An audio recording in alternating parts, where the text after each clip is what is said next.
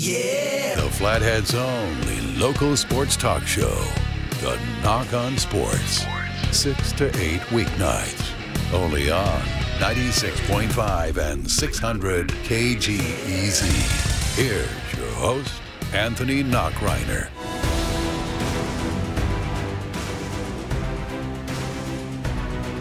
Elite Eight games going on right now, and former University of Montana basketball player as well as head coach Wayne Tinkle in a little bit of trouble as Houston leads 34-17 over 12th seed Oregon State.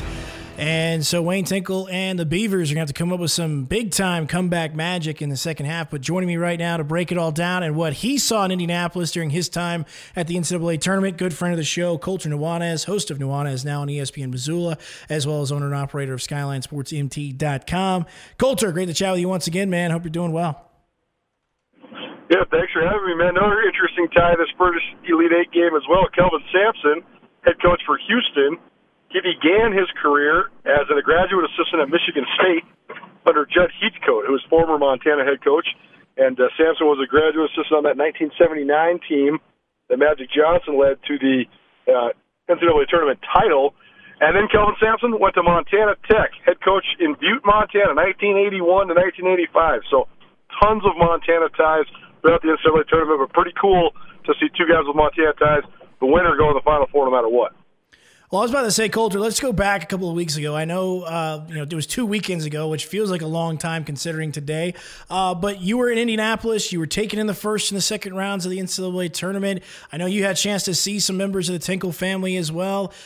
What's this like? Because I know a lot of people in Montana are taking great pride, not only in what the Tinkle family is doing and what Coach Wayne Tinkle has done with Oregon State on this magical run, but as you mentioned, Kevin Sampson as well with strong ties in Montana. Yeah, I mean, Indianapolis was an amazing experience. We got to take in 14 games in 4 days.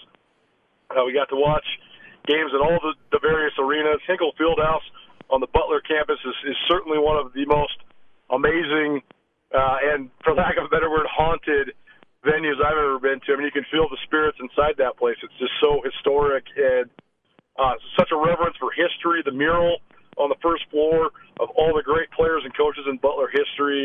It's awesome. It's just really well done. I mean, people that know, they know that people in the state of Indiana, they love their basketball about as much as anything. And so I thought the Pacers arena was super impressive as well. They just did a huge, more than $100 million renovation on that thing. I should say a couple $100 million of renovation.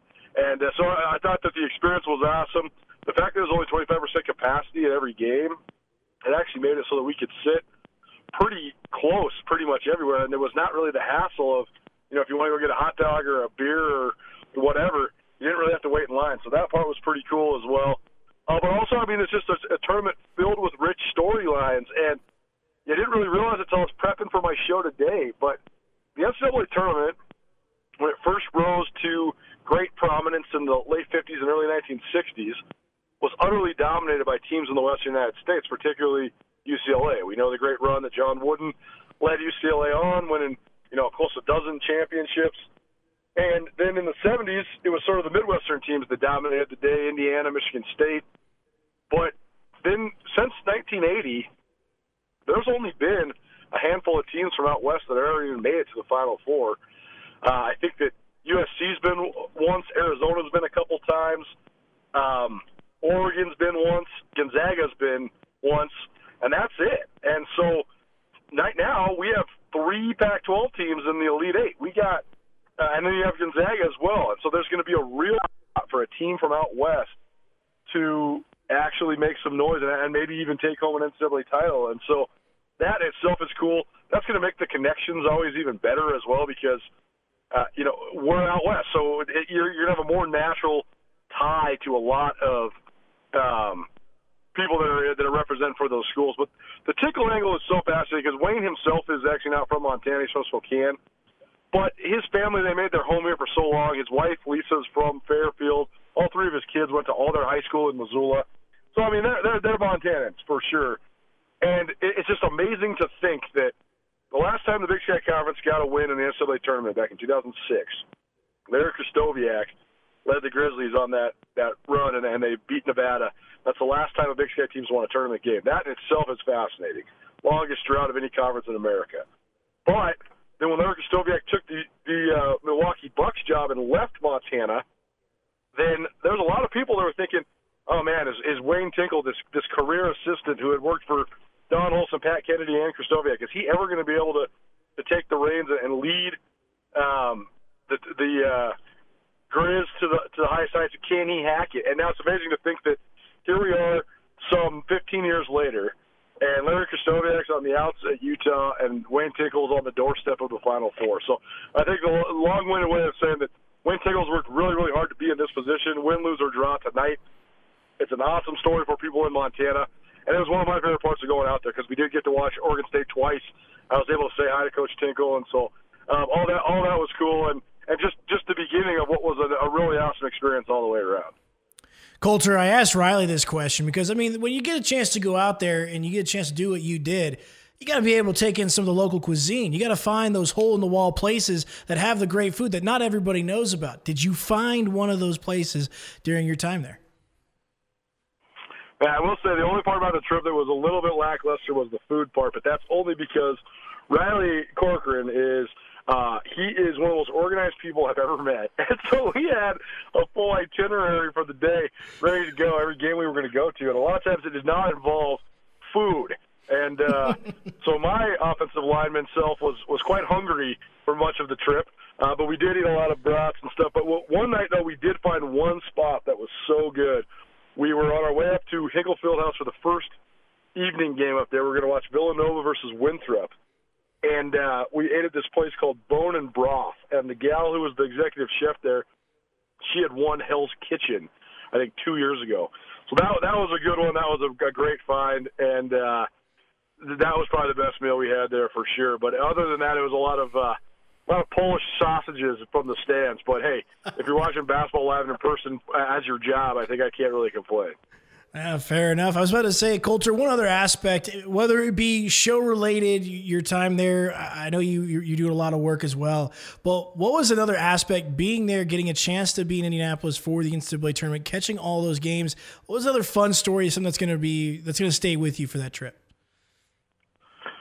Well, if you know me, and I know I've talked about this on your show before, I'm a huge NBA junkie. I love the NBA, I love the history of the NBA, I love the NBA draft.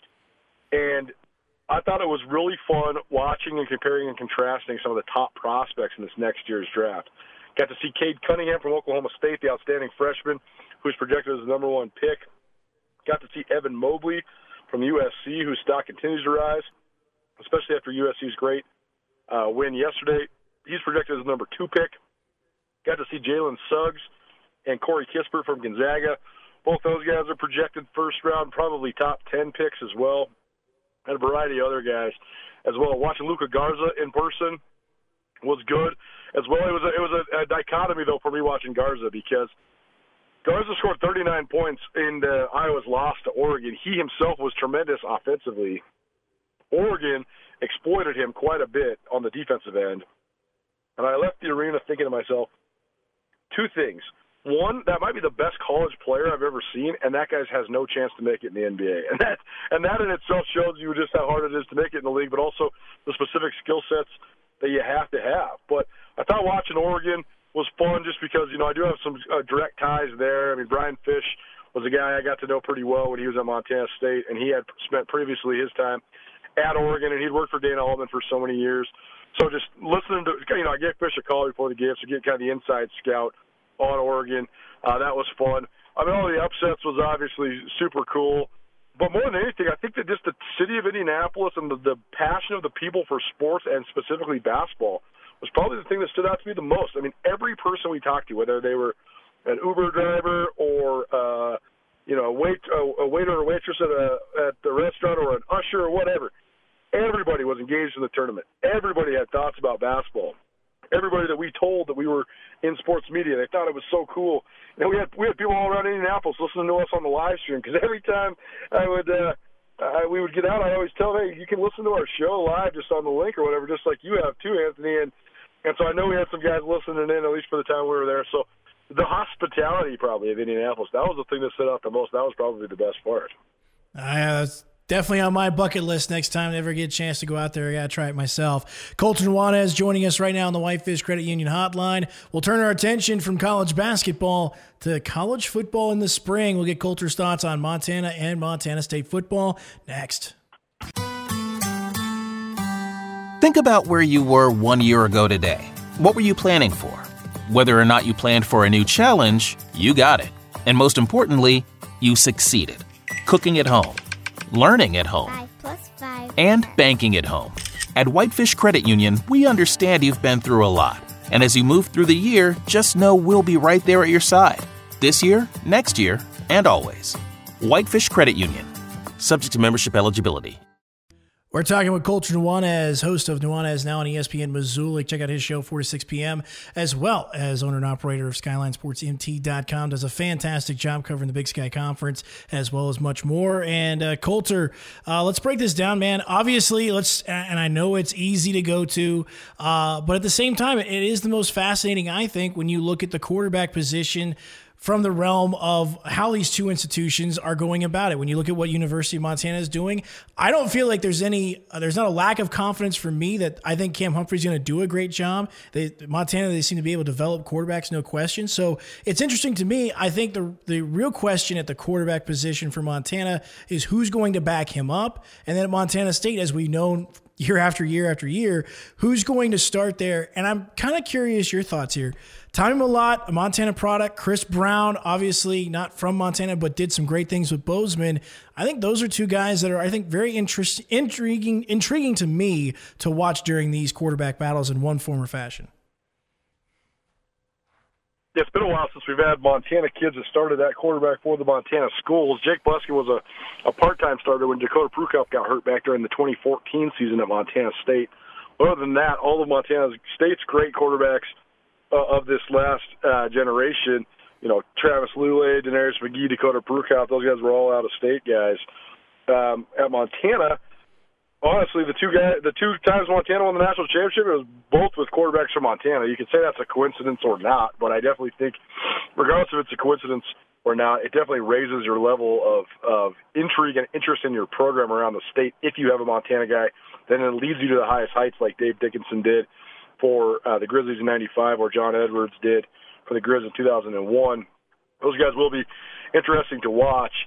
In terms of the Grizz and their quarterback battle, I don't think they would have brought in two transfers, nor did I think that they would be hyping up Chris Brown like they are if they thought Cam Humphrey was the surefire starter.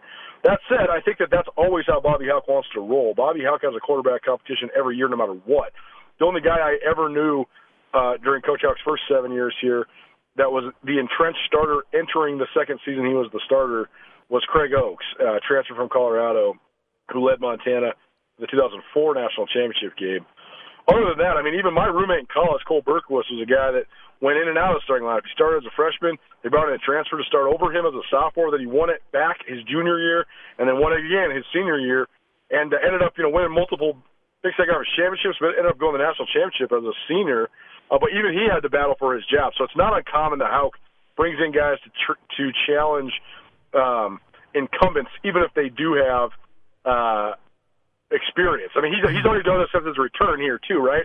I mean, he brought in both Dalton Snead and Cam Humphrey to challenge Gresh Jensen. Then when Gresh Jensen left, then they still had a quarterback competition between Snead and Humphrey. So I don't think it's quite Humphrey's job yet. I do think he has a little bit of a leg up, but not maybe as much as you might think. I think it really comes down to what is your overall goal and how good do you think the rest of your team is. Mm-hmm. Bobby Hauck is trying to redefine the expectations at Montana to not just be perennially good and perennially in the playoffs, but to be perennially national championship favorites. Not just contenders, but favorites. That's what Bobby Hauck wants, national championship favorites, year in and year out. Well, if your team is really, really good, then Cam Humphrey can be a part of a team that is a national championship favorite. If your team's just good, though, and you need a quarterback to get you over the top, I don't know if Humphrey is that guy that is exceptional yet to get you to that full national championship contender level. And so because of that, I think that's the other reason why they're opening it up. I will not be surprised if Chris Brown makes a run at this thing. He is a prototype. He's got a big, strong arm. He's a big, strong guy. And I think that they really like him internally as well. And I think they like the prospect of maybe having a guy that could guide the program for several years. And the fact that he's from Montana makes it intriguing. On the other side, Brent Vigen at Montana State has been adamant about the fact that they're not going to necessarily install systems as much as they're going to build systems around the personnel that they have in place. So that said, then, you're not having a quarterback competition for a guy that can run your stuff the best as much as you're just figuring out who you think is the most talented guy and then building the system around him. If that's the case, then I think you need to understand and you need to define what you want to do. Matt McKay, the NC State transfer, he's going to be a guy who can run the ball a lot better than Tucker Rovig or Casey Bauman. Tommy Mellott gives you an element of mobility as well. So basically, if you want to have a mobile quarterback, you want to have some zone read elements in your offense, then I think the competition would be between Matt McKay and Tommy Mellott. If you want to go with the prototype, pocket passing 6'5" to 6'7" quarterback, then I think the competition is between Bauman and Rovig. When you talk about those two guys, though, that's a dichotomy within itself because Casey Bauman, in my opinion, is a lot more talented than Tucker Rovig. That said, he's not a lot better at quarterback. In fact, Rovig's much more polished, much better at managing a game. I just think Bauman has real deal talent. He's just really, really raw in his decision making. I mean, he's got a big time arm. I mean, he's got seriously like an elite arm in terms of his arm talent. But he's proven that he's only got a couple shots, but he has not been able to function at a high level within games. So I think the one in Montana State's a lot more open. I think the fact that I think if they were running the same system as they'd run the llast couple years, Tucker Rovig would for sure have a leg up on everybody. But the fact that they might just be building a system around whoever they think is the most talented, well, then you're talking about which talents do you like. And I do think the most talented guys on their roster in terms of quarterbacks are Matt McKay and Tommy Mellott, and then maybe Casey Bauman. But, again, I think it's wide open in Bozeman, and so we'll see. I think it really comes down to who gels most quickly with Brent Vigen, who is doing a lot of work with the quarterbacks, as well as Taylor Housewright, the new offensive coordinator. Colter, we'll finish with this. What is your biggest question? And maybe it gets answered, but what position group or what area is the biggest question for Montana and Montana State? I think for Montana State, I mean, it's going to be the quarterback until they answer that question, quite frankly. But I think that other than the quarterback, I think that it's the defensive secondary because they do have some solid returners like Tyrell Thomas at corner and Ty Okada at safety. But they're going to need a lot of guys to step up, especially at safety. Because they played three safeties a lot last year, and I thought that trio was one of the best in the league when you talk about Jacquay Allen, Braden Conkle, and JoJo Henderson. And so they brought in some transfers at that spot. They brought in Chacho Alua from Arizona as a grad transfer. They brought in Jeffrey Manning Jr. from Oregon State, who's a former Pac-12 starter. They also got guys rising through the ranks like Rylan Ork from Sentinel, who by all accounts has had pretty good returns there. But they need their safeties to be good. I've said this for years, Anthony. I think that when we do the media polling and we're voting on our teams, everybody gravitates towards who's got the best returning quarterback. That's one way to vote for sure. But to me, if you went through the last 15 to 20 years in the Big Sky Conference, the most important position group in the Big Sky Conference is safety. If you have a pair of elite safeties, that is the formula to win the league. Every single team that's had a pair of all-league safeties, whether it was Montana with their great pair like Shan Schillinger and Colt Anderson back in the mid-2000s, or all the way up through some of the great Eastern Washington teams like when they had Nat Johnson, who was a fourth-round draft pick by the Cowboys. If you have those elite safeties, it helps you in the Big Sky so much because, as we know in this league, sometimes you might be playing Eastern Washington and they're throwing the ball a million times, and sometimes you might be playing Weber State and they're trying to run down your throat, and sometimes you might be playing Cal Poly and they're running the triple option. No, they're not anymore, but the game-to-game turnover, you have to have guys that are diverse in their skill set on the back end. So I do think safety is the answer when you talked about Montana State. And for the Griz, I think it comes down to the offensive line still, although I do think they have a chance to be solid, if not good there. But more than anything, I think it's their cornerback spot because they've been running this smoke and mirrors defense with a ton of pressures, and they blitz a lot. It's this weird 3-3-5 stack, and I think it confuses teams quite a bit.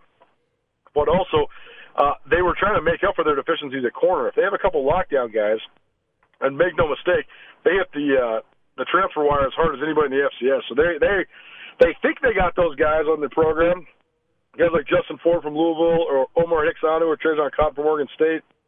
They brought in a ton of talent. Now it's just a matter of those guys figuring it out, picking up the scheme, and then making the most of it, because I do think if they could have lockdown players at the cornerback spot, they could be locked down on defense as a whole.